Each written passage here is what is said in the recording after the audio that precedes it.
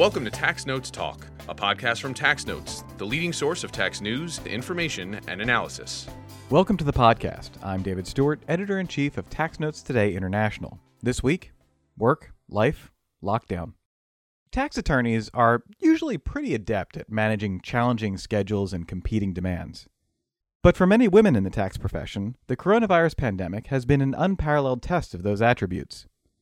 Many mothers and caregivers were forced to juggle remote work with child and family care, all without the usual help from outside family members, schools, and other professional services. Tax Notes reporters Amanda Athanasiou and Lauren Laricchio spoke with several women in the tax field about life in lockdown and their hopes and expectations for work-life balance post-pandemic. Amanda, Lauren, welcome back to the podcast. Thanks, Dave, for having us. It's good to be here. Thanks. Now, you recently spoke with more than a dozen women in the tax profession about how the pandemic upended their lives, especially for mothers and caregivers. Can you tell us a bit about some of the common themes or stories you heard? Sure. We spoke with a pretty diverse group of women in the tax law profession. Some were younger and some were older. Some women had children and some didn't.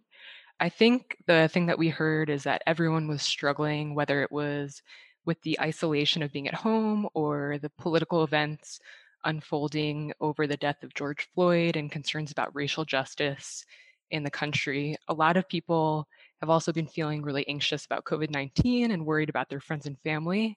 The women that we spoke with who seemed to have the most difficulty juggling work and life were those with caregiving responsibilities. Whether it was for a child or a family member, the lack of daycare and kids being out of school seemed to really make things difficult for some women. Now, these interviews became part of a story you recently published in Tax Notes called How the Pandemic Upended Life and Work for Women in Tax. Where did this project come from?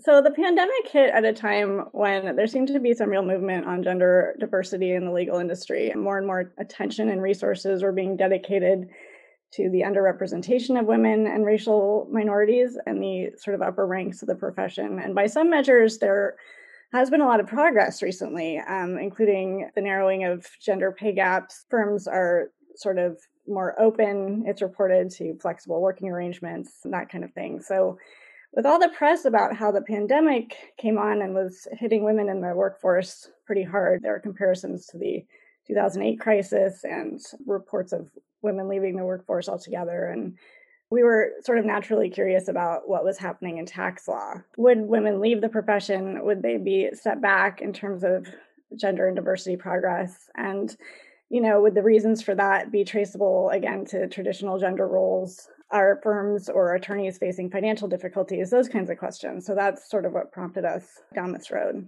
So I'm curious to hear a bit about the story behind the story here. So like everyone else here at Tax Notes, we've been working remotely for the last 18 months. Did that affect how you were reporting a story on the lockdown and its effects? Well, in terms of collaborating on our reporting, it didn't really have an impact because Amanda is on the West Coast, I'm on the East Coast. So we would have had to work remotely anyway to work on this together. But I can just say that for me personally, the pandemic started right after I returned from maternity leave. So I could really sympathize with a lot of the women I spoke with kids who were struggling with the daycare issue and trying to work from home with young children or, kids in school. It's definitely been a challenging time for me. And I know it has been for a lot of working women. I was actually more curious about what Lauren would say, because I've been working remotely for 7 years, and I've always felt like the organization is really well equipped for remote work. So in one sense, it was pretty seamless to embark on this project with Lauren because of the remote setup that I already had in place. But as she mentioned, having kids at home did raise challenges that, we worked through. I'm not sure if the reporting would have been any different, though, as Lauren mentioned, had the office been open because of the distance. And also just because, as I mentioned, the infrastructure was sort of set up within the organization already. And hopefully that helped with the transition to remote work for tax analysts overall. So I'd say it was a positive experience. Was there anything that you found surprising that you learned along the way during your reporting on this story? I don't think there's anything surprising to me. It was just interesting for me to hear the different perspectives and how people were dealing with their situations. As Lauren mentioned in the beginning, we had kind of a wide cross-section of voices in this story, and I was a bit surprised by how similar and sort of relatable everybody's story ended up being. Not just, talking about how difficult it was to parent and work as a big law attorney at the same time, but how the women were able to take it in stride in a difficult time and just treated things very matter-of-factly. Another pleasant surprise was that the industry stayed really busy. I think there have been reports, and also our sources anecdotally reported that their groups were really busy, and that occurred in practice groups, a lot of practice groups under the tax umbrella. So even if their groups slowed down a little bit in March or April, things tended to pick back up again. I didn't hear any reports that, my practice area slowed down and it never picked back up. I'm not saying that didn't happen, but the fact that it didn't come up in this cross-section I thought was interesting and pleasantly surprising for the industry. Were there any stories from the people you spoke with that stood out?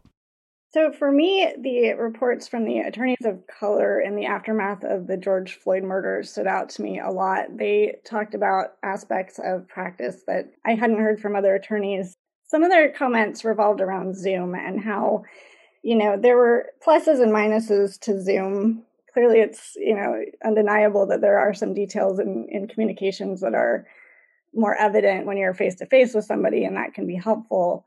But as we reported in the story, some attorneys of color found Zoom to sort of amplify the fact that they tended to be the only people of color in meetings, and that was both internally and also with clients. And that was especially highlighted after the George Floyd murder. So I spoke with one woman who she didn't want to reveal her identity in the article, but she was the only woman that we spoke with who actually left her job because of some of the difficulties that she was experiencing with her family and her kids, juggling everything.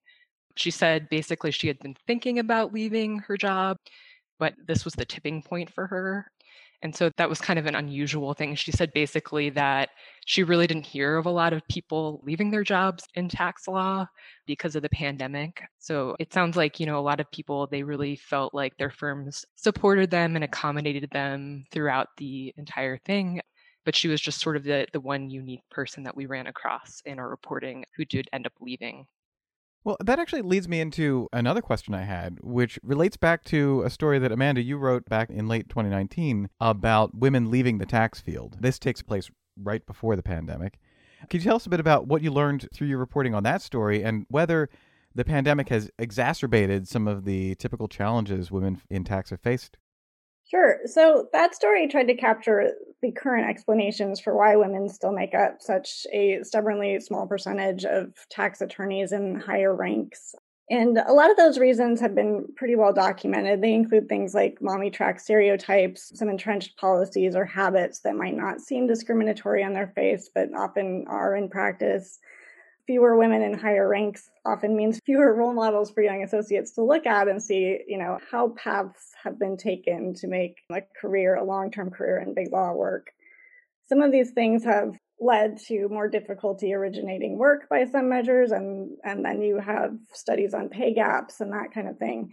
That story also meant to highlight some good ideas for how the paradigm might shift, and some more recent stories and discussions have shown that there has been a lot of progress on this front.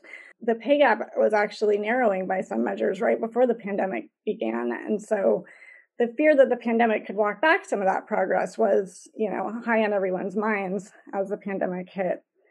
So far, the answer to the question seems to be no. Women don't seem to be leaving tax law en masse. They don't perceive that they've been set back by this experience, overwhelmed though they feel. Many of the people we spoke with were not worried about it. But in some ways, the timing of the story makes it a bit of a cliffhanger. I think there is a lot of optimism right now that the various pluses that came out of the pandemic, like understanding that remote work can work, the fact that you can work with your kids in the house and the sky doesn't fall, there's hope that this will help women in the long run, that firms will embrace these flexible schedules and that they'll become more commonplace. But it remains to be seen how that will play out in the next 6 months or a year. Some have suggested that things could go back to normal pretty quickly. And those alternative work arrangements, like taking long breaks for kids and making up time at night, that might just as quickly go back to being sort of an unusual situation. So did you draw any conclusions, any lessons to be learned during your reporting, or from your own personal experience of things that employers might have done better to support women working from home during this period? From what I gathered from the people that I spoke with, it sounded like the law firms were pretty accommodating with the women. And a lot of the attorneys that I spoke with said, our male colleagues were dealing with the same issues, having to deal with working from home with children. So that might have made things a little bit better. Some women, they said, my practice is run by women with children and they understand, the difficulties that I'm facing. So I think from the reporting that I did, it sounded like, women working in law firms, they had a lot of support from their employers, more so than maybe women who work in lower wage jobs, where they don't have the ability to work from home. I guess that leads me to sort of the big question out there for today. With vaccination rates rising and employers looking to reopen offices, where do things stand for these women? And will their work lives look like they did 18 months ago? It sounds like a lot of people are hopeful that their law firms will be, more flexible and accommodating and that remote work will become more prevalent. So it sounds like things might be easier for women, moving forward. I would agree. There is a lot of optimism that firms will seize on the capabilities that they used during the pandemic and keep those flexible schedules running and keep options available, not requiring as much in-office time. So there's a lot of optimism, but some have also voiced concerns that things could go back to normal within 6 months or a year. Some of the sources voiced that it is a little premature to know how things are going to work out over the next 6 months or a year. So I guess we'll just have to wait and see. All right. Well, Lauren, Amanda, thank you for being here. Thanks for having us. Thank you for having us.